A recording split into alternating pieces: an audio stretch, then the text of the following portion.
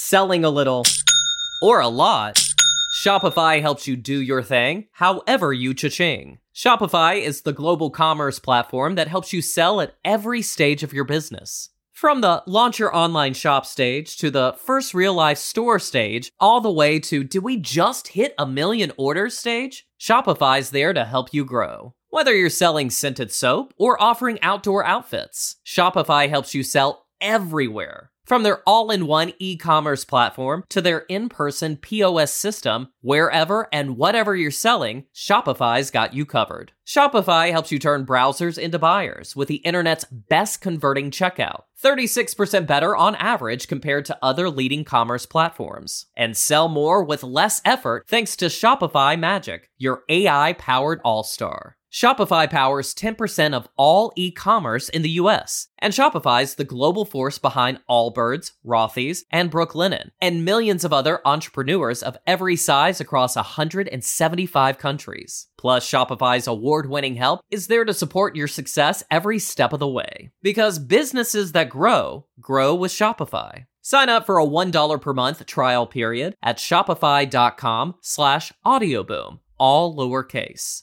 Go to shopify.com/audioboom now to grow your business no matter what stage you're in. Shopify.com/audioboom. Hi, how are you today? I hope you're having a wonderful day so far. My name is Bailey Sarian, and today is Monday, which means it's Murder, Mystery, and Makeup Monday. If you are new here, hi, welcome. I'm Bailey. Every Monday I sit down and talk about a true crime case that's been heavy on my noggin. And I do my makeup at the same time. It's a good time. If you like makeup and you are interested in true crime, I would suggest you hit that subscribe button. So I feel like the last couple of weeks have been really intense, right? I just been talking about some really crazy stuff going on. Today is still bad. People are still dying, but it's not as bad as the other ones. Okay, so a lot of you who have been watching probably know, normally I start off the video talking about the said-to-be killers' background and like where they came from, blah, blah, blah, blah, blah, right? So today, there's just like so much to this story. I thought I'm just gonna like jump into it and hopefully this doesn't come out confusing. I'm gonna try my best. I'm trying something different. I gotta learn. March 14th, 1998, Los Angeles police receive a 911 call about a body being found, okay? Oh, she's jumping right into it. Now, there was a homeless person who was like out in an alley digging through the dumpster looking for food or something sad.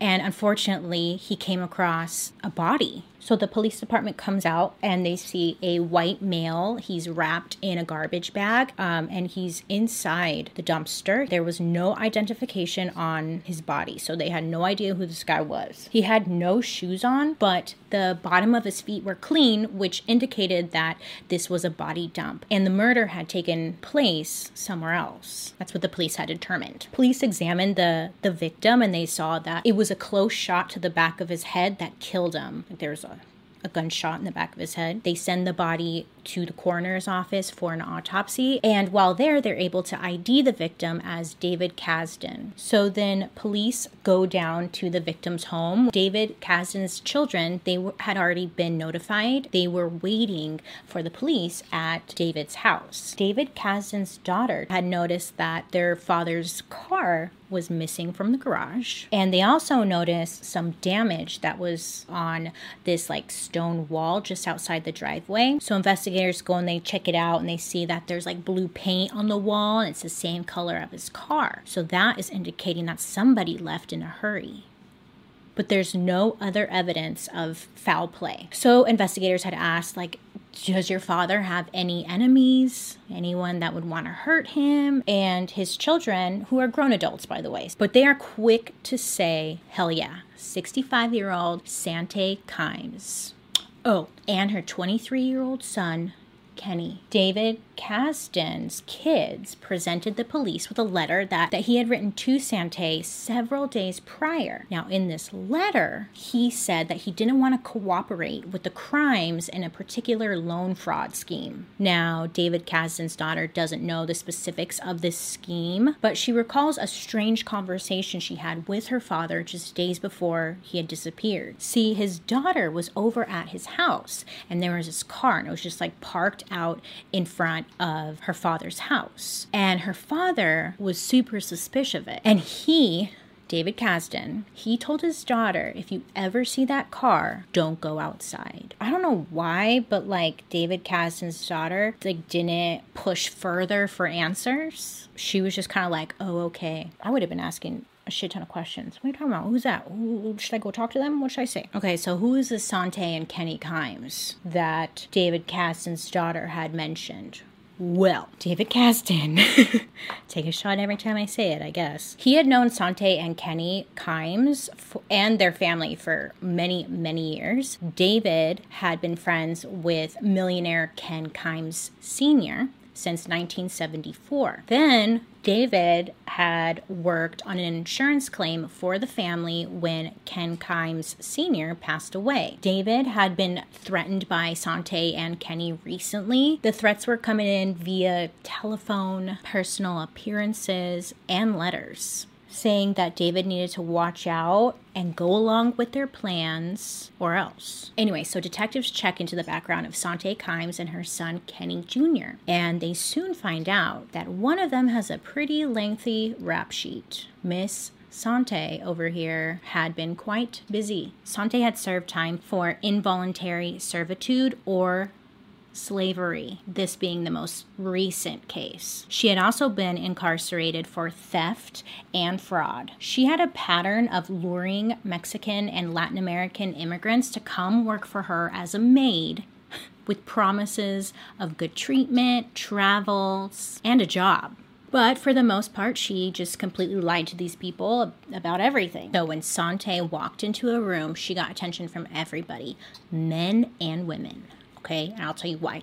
Because she had a spot-on resemblance to Elizabeth Taylor, and she played that up. Friends would say that Sante would say that she was Elizabeth Taylor, because like people would recognize her and think she was Elizabeth Taylor. Sante would just play that up and be like, yeah, I am Elizabeth Taylor, darling, or whatever she would do, and she would just get free shit. But Sante also had charisma to go with the looks, which she felt like gave her power over men. So police were surprised by her history, but the slavery charges is what concerned them the most because of her violent treatment towards her maids. Like, okay, Sante had maids at one point. She would make them clean already clean floors. They were not allowed to leave or talk to anybody. She would lock them into the house. They just weren't allowed to do anything without her permission. On several occasions, she actually beat the crap out of some of her maids as well. Like one of her maids cleaned something wrong, or like she just didn't listen to her. Sante took the iron and burned her with it. Another maid said that she had beat her with, I'm not laughing, coat hangers when she didn't clean correctly.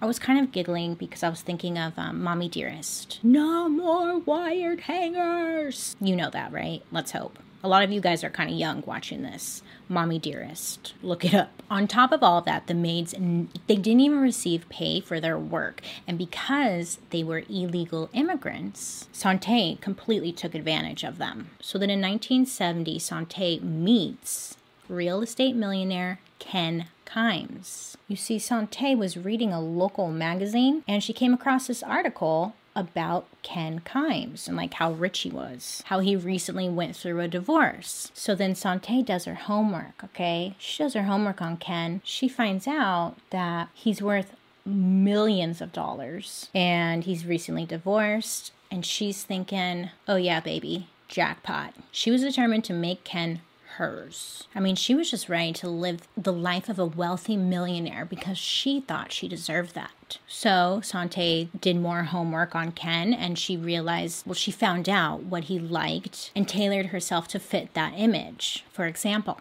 Ken's favorite color was white. Exciting. So then Sante decided to wear white all the time. Ken loved the smell of gardenias, so that became her signature perfume. She wasn't wealthy at this point like Ken, so she made sure to dress in a way that exuded wealth, status, highbrow, money. And it was all just designed to help get what she wanted. Sante was constantly throwing herself at him, and eventually it stuck. Took some time, but it worked. The two began to hang out and to date, and they had fun together. Sante had provided some excitement to his life. It was kind of boring and bleak, and it wasn't long before Ken Sr. becomes aware of Sante's criminal behavior, and he allowed her to carry on with her maids. Let's see, when she moved in with Ken, this millionaire, that's when she really started to get these maids because they could afford it. Now, it said that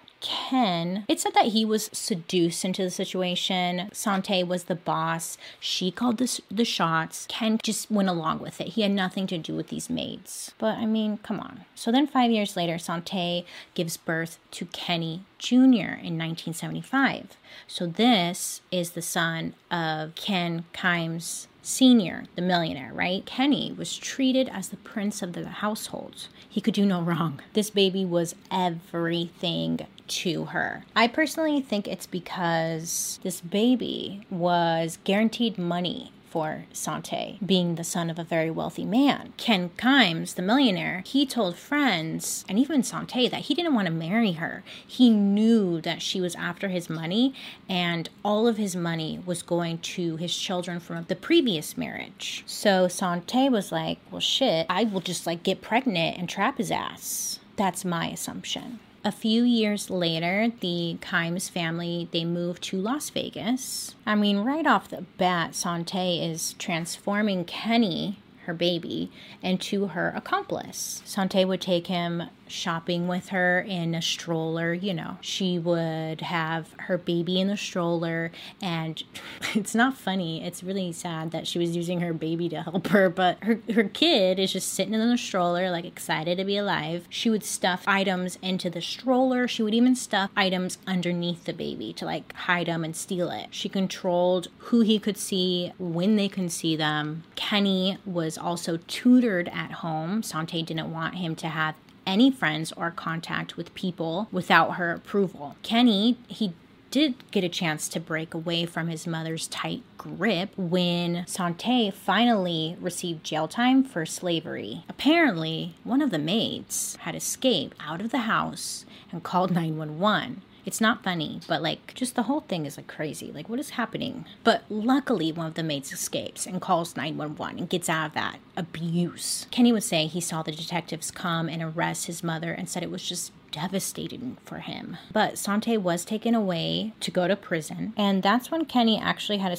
a shot to live a normal life away from his mom. So Sante only got a 5-year prison sentence, and they determined that her boyfriend, Ken Sr., he wasn't involved in any way. So she goes away, and then while she's away, Kenny and his father, they actually grew really close together. Ken Sr., he decided to, he retired, so he was home to really take care of Kenny, and he enrolled him into a private elite Catholic school in Las Vegas, and Kenny was able to go to school and make friends and just be quote unquote normal, even though he's going to an elite private school. But yeah, normal. Kenny's father also admitted that he spoiled Kenny during this time, and he was trying to buy his love. But that didn't last long. Sante was released from prison in December of 1989, and she had only served 3 years of the 5 years that she was sentenced, and the old patterns of control emerge again. Selling a little or a lot, Shopify helps you do your thing, however you cha-ching. Shopify is the global commerce platform that helps you sell at every stage of your business. From the launch your online shop stage to the first real life store stage, all the way to did we just hit 1 million orders stage? Shopify's there to help you grow. Whether you're selling scented soap or offering outdoor outfits, Shopify helps you sell everywhere. From their all-in-one e-commerce platform to their in-person POS system, wherever and whatever you're selling, Shopify's got you covered. Shopify helps you turn browsers into buyers with the internet's best converting checkout, 36% better on average compared to other leading commerce platforms. And sell more with less effort thanks to Shopify Magic, your AI-powered all-star. Shopify powers 10% of all e-commerce in the US, and Shopify's the global force behind all Allbirds, Rothy's, and Brooklinen, and millions of other entrepreneurs of every size across 175 countries. Plus, Shopify's award-winning help is there to support your success every step of the way. Because businesses that grow with Shopify. Sign up for a $1 per month trial period at shopify.com/audioboom, all lowercase. Go to shopify.com/audioboom now to grow your business no matter what stage you're in. Shopify.com/audioboom. Amplify your career through training and development solutions specifically designed for federal government professionals. From courses to help you attain or retain certification, to individualized coaching services, to programs that hone your leadership skills and business acumen, Management Concepts optimizes your professional development. Online, in person, individually, or groups, it's training that's measurably better. Learn more at managementconcepts.com. That's managementconcepts.com. With LinkedIn Jobs, we tap into a network of more than 1 billion professionals to help you find quality professionals quickly and easily for any role you need. Marketing wizards? Found them. Software engineers? Found. That project manager I could never seem to hire? And found. LinkedIn Jobs quickly matches your roles with candidates with the right skills and experience. In fact, 86% of small businesses get a qualified candidate within 24 hours. Post your first job for free and get started at linkedin.com/spoken. That's linkedin.com/spoken. Terms and conditions apply. So in the fall of 1993, Kenny enrolls into college. He seems to be doing well, kind of like away from his mother. But then in 1993, Ken Sr. dies suddenly from an aneurysm. Now, when this happened, Sante was really worried because she didn't have her name on anything. Not one deed, not one checkbook, or even a credit card. Here's this wife of a multi-millionaire who has no access to any of the money or his money whatsoever. Ken Sr.'s will, it was said that everything was to go to his children from his previous marriage, but did not include Kenny Jr. or Sante at all. Just fucked up. I think maybe he just forgot to update it, but so Sante, she like calls Kenny, her son who's at college now, and she just is telling him how like worried she is. She doesn't have any money. What is she gonna do? And like really just dumps all of like her stress onto him. So then Kenny, he ends up just dropping out of college and he returns home to live with Sante, like help take care of her. So Kenny begins taking part in more of his mother's schemes as she tries to liquidate the assets of her now past lover's estate. So back to Los Angeles, investigators are suspicious of Sante and Kenny Kimes, but they need to find a motive. Because remember the death we talked about in the beginning? They think it's Sante and Kenny Kimes, right? I'm wondering if how I'm setting this up is confusing. We're already here. Police piece together the details of the loan fraud scheme. Sante took a $280,000 loan out on her house in David Kasten's name. David received a loan book in the mail from this bank saying that he now owed a certain amount of money every month for a loan that he had taken out on that house. So when David got this in the mail, he's like, what the fuck? David tells the bank that the mortgage is not his, and then the bank freezes the account. Police discover the money had been transferred to an account belonging to Sante. So then Sante somehow figures out that somebody has caught on to her. She calls and threatens David Kasten to go along with the loan fraud or else. So police at this point now are like, okay, we have a motive for David Kasten's murder. So they go out to the Las Vegas house, the one that the loan was taken out, and they find it is the subject of an arson investigation. You see, the house, it was set on fire and burned down. Sante and Kenny at that point were long gone and had moved somewhere new. So police went to interview the notary public that had forged David Kasten's name on the loan documents. Now, this person had been told by Sante that she had the power of attorney to sign David Kasten's name to the loan documents, which in fact was not true. This person also goes on to tell them that she notarized a new deed for the same house with the name Robert McCarran. So police go looking for this Robert guy, and they're having a really hard time finding him. They believe that Robert was a possible victim of kidnapping. So police find this 911 call that Robert had made after escaping from Sante and Kenny's home. Remember how I said that one of the maids had escaped from the house and called 911? Well, that was Robert. They were able to locate Robert McCarran at a homeless shelter. So Robert tells investigators that Sante hired him as a houseman. What do you call a man-maid? So Robert tells investigators Sante also hired a man named Sean to be the family chauffeur. Sean was told by Sante to watch Robert, the house help, and to keep control of him, and was told to assault Robert when he wasn't doing what Sante instructed him to do. So this chauffeur guy was in charge of Robert and making sure that he was like following the rules and like would beat him and stuff. Detectives then look for this guy, Sean, the chauffeur. Sean, he admits he sold Kenny a .22 caliber handgun, and the .22 caliber that Kenny had purchased matched from David Caston's body. So he agrees to let police know if he hears from Sante and Kenny again, but other than that, he really had nothing else for them. Police soon learned through questioning witnesses that the two were now in Florida. They had made their way all the way to Florida. They ended up in Florida because Sante and Kenny were making their way to the Bahamas, where Ken Sr., his money was. Apparently, he had an offshore account in the Bahamas where he stored a lot of money, and Sante wanted her hands on that. But before LA police could get out to Florida, Sante and Kenny are on the move again. They both realize that there are much bigger targets in New York City, and there's a lot more money over there. For example, Irene Silverman,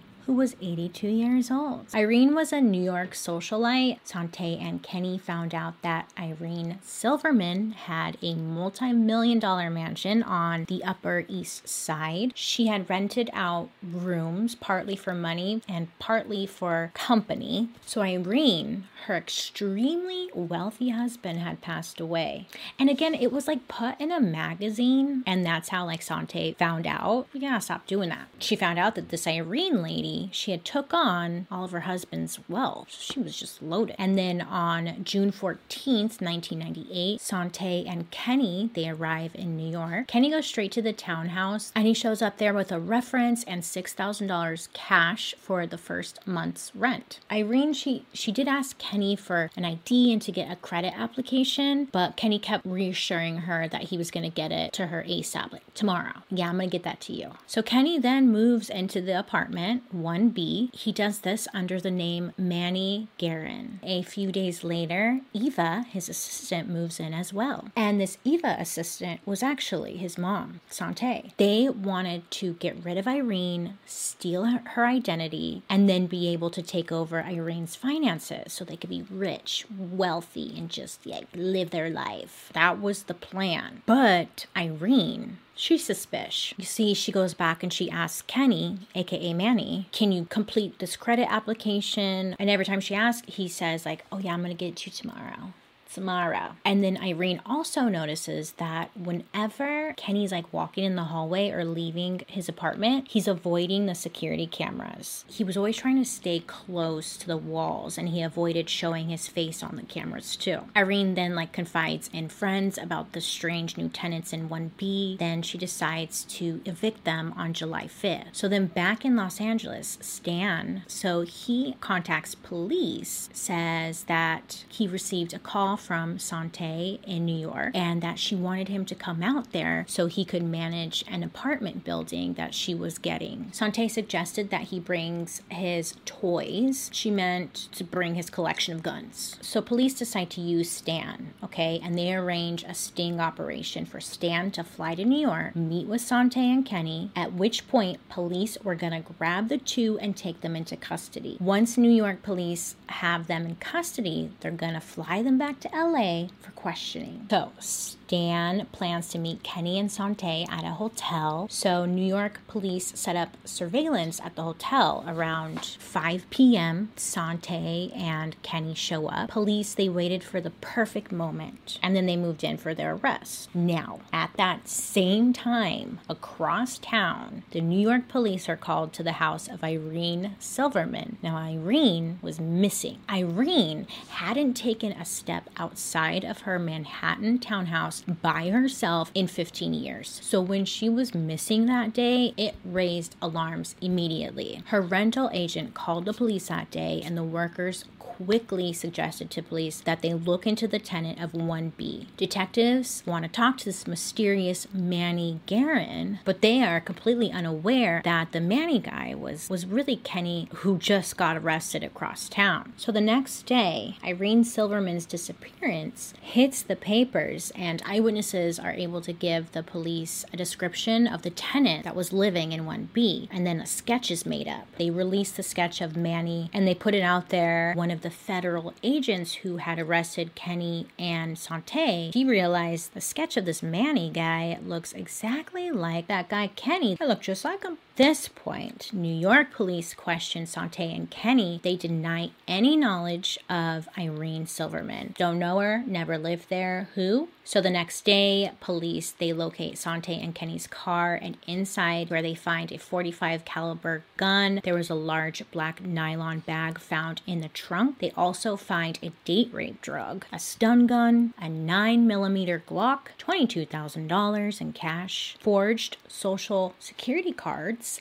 and a forged document giving them power of attorney in Irene Silverman's name. A lot of forging going on. They also found a set of 13 spiral notebooks. Sante kept the spiral notebooks and had pages and pages of notes. One entry said, quote, "Get social security number, elderly people, easy targets," end quote. The notebooks also contained information relating to the David Kasdan murder. The most significant pages in Sante's notebook were the entries that stated, "Kill DK." Who could DK be? David Kasdan. A few weeks later, LAPD detectives arrive in New York hoping to get a confession for the murder of Mr. Kasdan, but their case is weak. They have a motive, but no witnesses and no weapon. David Kasdan was shot with a .22 caliber handgun, but none of the guns found in their car matched the murder weapon. So police then locate Sean. Talk to him again because his name was mentioned again and again in Sante's notebook. Sean then goes on to say that early one morning, Kenny came and picked Sean up. They drove out to David Kasdan's house. Sean didn't know who David Kasdan was, but Kenny told Sean just to wait outside. So Sean is just waiting there, and he hears a pop, a loud pop, like a gunshot. Kenny comes outside and tells Sean to come into the house. And when Sean walks into the house, he sees David Kasdan lying on the kitchen floor. Kenny told Sean to go out to the driveway and to back in David Kasdan's car into the garage, and they could load David's body into the trunk. Kenny loads the body, and they put him in the back of David Kasdan's own vehicle and then left. Kenny and Sean leave David's body and car near the airport. They throw the gun down the sewer, and then they make one last stop. They drove to a floral shop on the way home, and they purchased a bouquet of flowers for Kenny's mom. So now police investigators have this new information. The detectives, they drive back to David's home, and they conduct a luminol test. So they do this luminol test, and they see that there was evidence of blood in the kitchen, proving that Sean's story has credibility. Awesome. So finally, the LA prosecutors have a case with Sean as their star witness. So on December 16th, 1998, Sante and Kenny are in New York, and they are facing 84 separate charges, including the second-degree murder of Irene Silverman. The New York murder case was kind of rough. There was no body, there was no confession, and there was no DNA. And both had pled not guilty. It was all circumstantial evidence. They did have 125 witnesses, but they knew without a body, it was going to be hard to prove. And finally, on May 18th of 2000, Sante and Kenny were found guilty on all counts. How they did it, I don't know, but they did. I think it was the 125 witnesses that really sealed the deal. Together, they're sentenced to nearly 250 years in prison. And Sante, she launched this media campaign to try to convince the press that she was innocent. She claimed that the evidence was planted and that the police had framed her. Now, you can watch clips of her having these meltdowns. I didn't do it. How could the police do this to me? I feel bad for the American people. Like, you kind of want to believe her. You're like, yeah, lady. Yeah. She's a great actress. She should have been an actress. Back in California, officials announced plans to have the both of them to stand trial for the murder of David Kasdan. So in the meantime, before that, in October of 2000, Kenny was doing an interview with Court TV. Now, in this interview, Kenny had just snapped. He rushed the reporter. He held her hostage. Kenny was able to grab a ballpoint pen and press it to her throat. He demanded that his mother not be sent to California, where the two were going to face the death penalty. So he's holding this lady hostage for 4 hours. 4 hours of negotiation. Kenny finally removed the pen from the reporter's throat. Negotiators had created some kind of distraction and wrestled Kenny to the ground. I mean, he was already found guilty. He probably was like, fuck it. Finally, in 2004, the trial begins for the murder of David Kasdan, and suddenly prosecutors are blindsided because their star witness, Sean, remember the one who was like, yeah, I was there. He disappears. He just vanishes. Sean was their main witness. People are just panicking. But luckily, a few days later, Kenny decides to talk. Kenny agrees to testify against his mother only if neither of them will receive the death penalty. So over the course of 3 days, Kenny confesses to the murders and tells detectives that David was going to report them and Sante wanted him dead. He described in detail how he and his mother Sante had lied and stayed in the building owned by Irene. And they're like, oh shit, finally we're gonna hear what happened to Irene. They would stay in his apartment, 1B, right? And they could see everything that was going on from the little peephole on their door.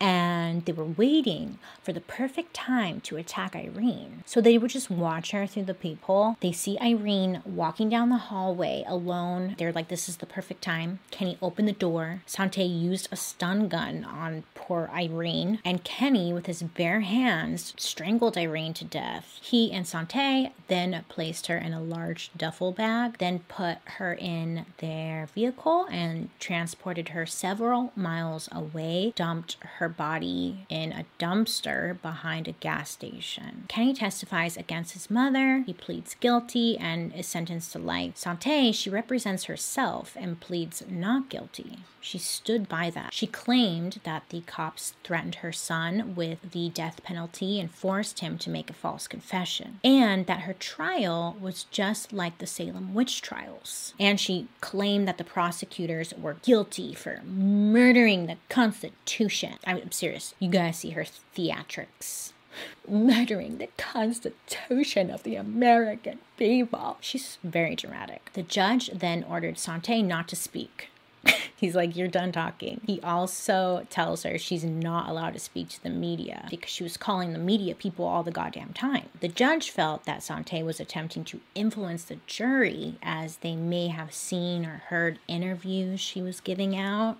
Smart. Anyways, in the end, Sante is convicted of first-degree murder in the case of David Kasdan on July 7th of 2004. She was sentenced to life in prison at the correctional facility in New York. To this day, they still have not found Irene's body, which is awful. And Kenny, also sentenced to life in prison and is currently incarcerated at a correctional facility in California. Sante, she ended up dying of natural causes in May of 2014. Some believe that Kenny should have gotten a lighter sentence. They think that his life would have followed a different path if it hadn't been for his mother, her controlling ways. Only did these things because his mother brainwashed him and convinced him to go along with her crimes. Santé had never confessed to any of the crimes, even to the day she died. Which is like, lady, just give it up at that point. Just give it up. Naturally, Hollywood was like, yes, we need to make this into a movie. In 2001, a made-for-TV movie called Like Mother, Like Son. It starred Mary Tyler Moore as Santé. It was a pretty successful movie. And then another movie in 2006 about the case. It was called A Little Thing Called Murder. And that was a Lifetime movie. So you know that was cheesy and good. And then in 2009, they even had their own feature on Dateline. So that is the story of Santé and Kenny Kimes. They called them the mother-daughter Bonnie and Clyde. I hope that wasn't too confusing. It seems like Santé, she just wanted to be rich. And she went after that goal in her life. And I just want to let you guys know that, you know, you just need to set better goals for yourself. Like, if you want to be rich, that's great. That's awesome. But maybe, like, earn it. Not kill people for it and steal their money. That's my advice for you. Let me know what you guys think of this case. Do you think Kenny should get an easier sentence? But other than that, I hope you have a wonderful day today. You make good choices, and I will see you guys later. Bye.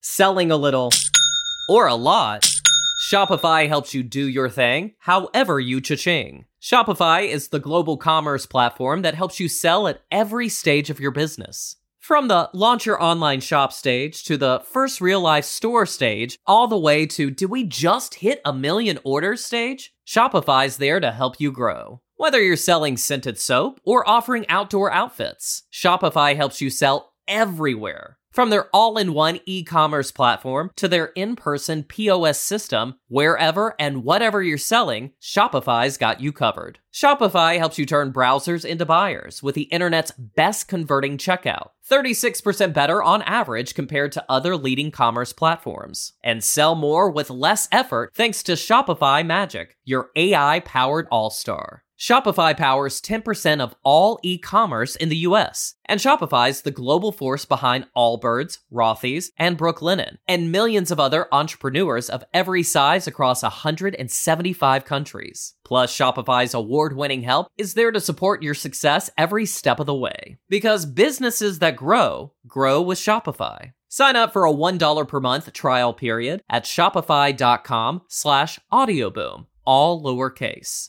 Go to shopify.com/audioboom now to grow your business no matter what stage you're in. Shopify.com/audioboom. Amplify your career through training and development solutions specifically designed for federal government professionals. From courses to help you attain or retain certification, to individualized coaching services, to programs that hone your leadership skills and business acumen, Management Concepts optimizes your professional development. Online, in person, individually, or groups, it's training that's measurably better. Learn more at managementconcepts.com. That's managementconcepts.com. With LinkedIn Jobs, we tap into a network of more than 1 billion professionals to help you find quality professionals quickly and easily for any role you need. Marketing wizards? Found them. Software engineers? Found. That project manager I could never seem to hire? And found. LinkedIn Jobs quickly matches your roles with candidates with the right skills and experience. In fact, 86% of small businesses get a qualified candidate within 24 hours. Post your first job for free and get started at linkedin.com/spoken. That's linkedin.com/spoken. Terms and conditions apply. Amplify your career through training and development solutions specifically designed for federal government professionals. From courses to help you attain or retain certification, to individualized coaching services, to programs that hone your leadership skills and business acumen, Management Concepts optimizes your professional development. Online, in person, individually, or groups, it's training that's measurably better. Learn more at managementconcepts.com. That's managementconcepts.com.